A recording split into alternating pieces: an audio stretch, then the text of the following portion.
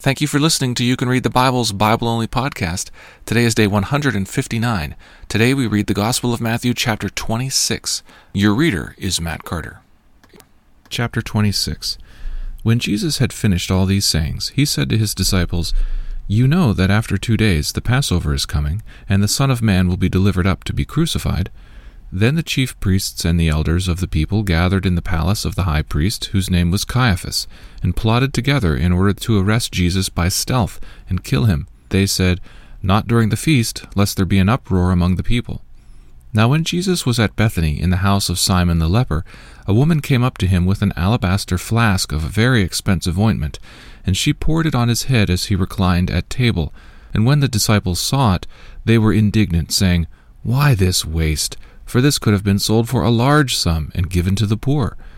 But Jesus, aware of this, said to them, "Why do you trouble the woman? For she has done a beautiful thing to me. For you always have the poor with you, but you will not always have me. In pouring this ointment on my body, she has done it to prepare me for burial. Truly I say to you, wherever this gospel is proclaimed in the whole world, what she has done will also be told in memory of her."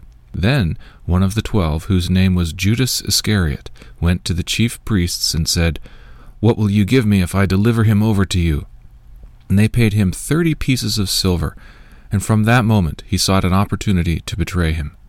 Now on the first day of unleavened bread, the disciples came to Jesus, saying, "Where will you have us prepare for you to eat the Passover?"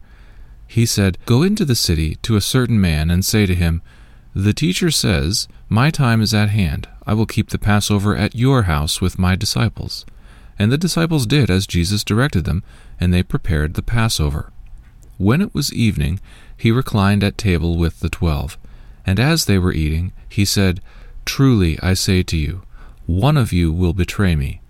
And they were very sorrowful, and began to say to him one after another, "Is it I, Lord?" He answered, "He who has dipped his hand in the dish with me will betray me. The Son of Man goes as it is written of him, but woe to that man by whom the Son of Man is betrayed. It would have been better for that man if he had not been born." Judas, who would betray him, answered, "Is it I, Rabbi?" He said to him, "You have said so."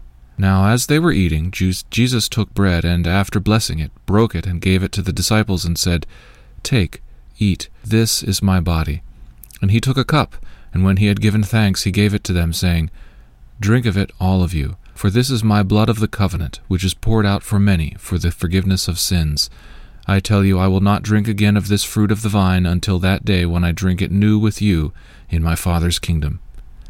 And when they had sung a hymn, they went out to the Mount of Olives. Then Jesus said to them, "You will all fall away because of me this night. For it is written, I will strike the shepherd, and the sheep of the flock will be scattered. But after I am raised up, I will go before you to Galilee." Peter answered him, "Though they all fall away because of you, I will never fall away."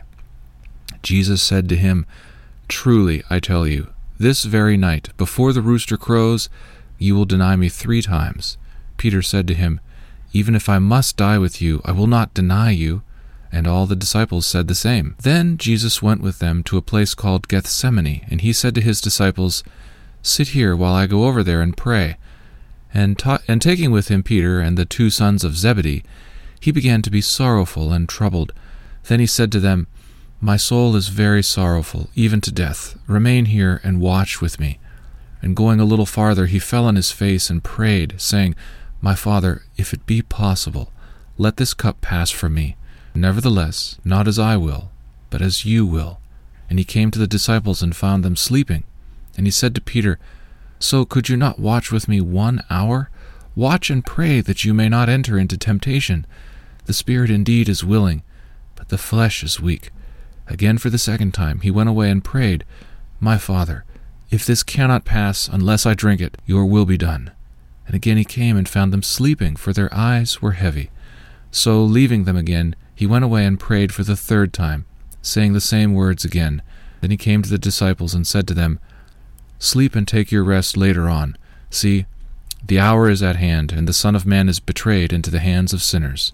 Rise, let us be going. See, my betrayer is at hand." While he was still speaking, Judas came, one of the 12, and with him a great crowd with swords and clubs from the chief priests and the elders of the people. Now the betrayer had given them a sign, saying, "The one I will kiss is the man. Seize him." And he came up to Jesus at once and said, "Greetings, Rabbi," and he kissed him. Jesus said to him, "Friend, do what you came to do." Then they came up and laid hands on Jesus and seized him. And behold, one of those who were with Jesus stretched out his hand and drew his sword and struck the servant of the high priest and cut off his ear. Then Jesus said to him, "Put your sword back into its place, for all who take the sword will perish by the sword. Do you think that I cannot appeal to my Father, and he will at once send me more than 12 legions of angels? But how then should the Scriptures be fulfilled, that it must be so?" At that hour Jesus said to the crowds, "Have you come out as against a robber with swords and clubs to capture me? Day after day I sat in the temple teaching, and you did not seize me. But all this has taken place, that the Scriptures of the prophets might be fulfilled." Then all the disciples left him and fled. Then those who had seized Jesus led him to Caiaphas, the high priest, where the scribes and the elders had gathered.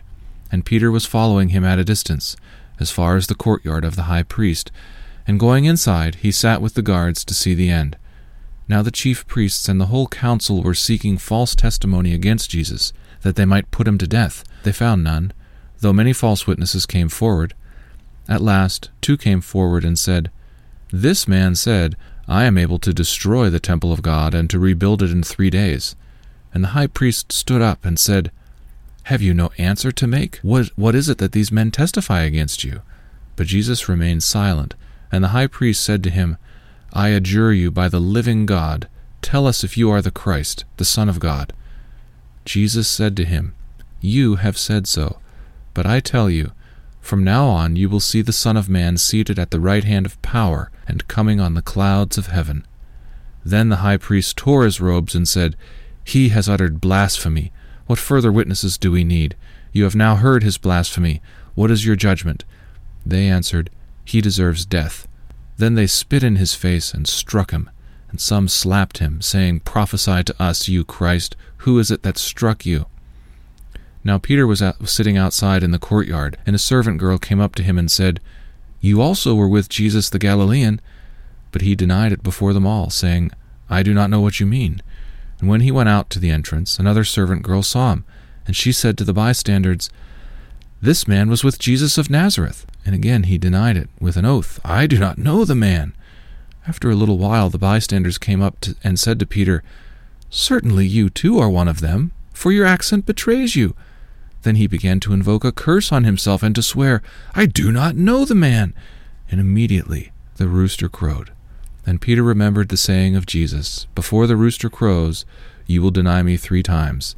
And he went out and wept bitterly. Thank you for listening to You Can Read the Bible.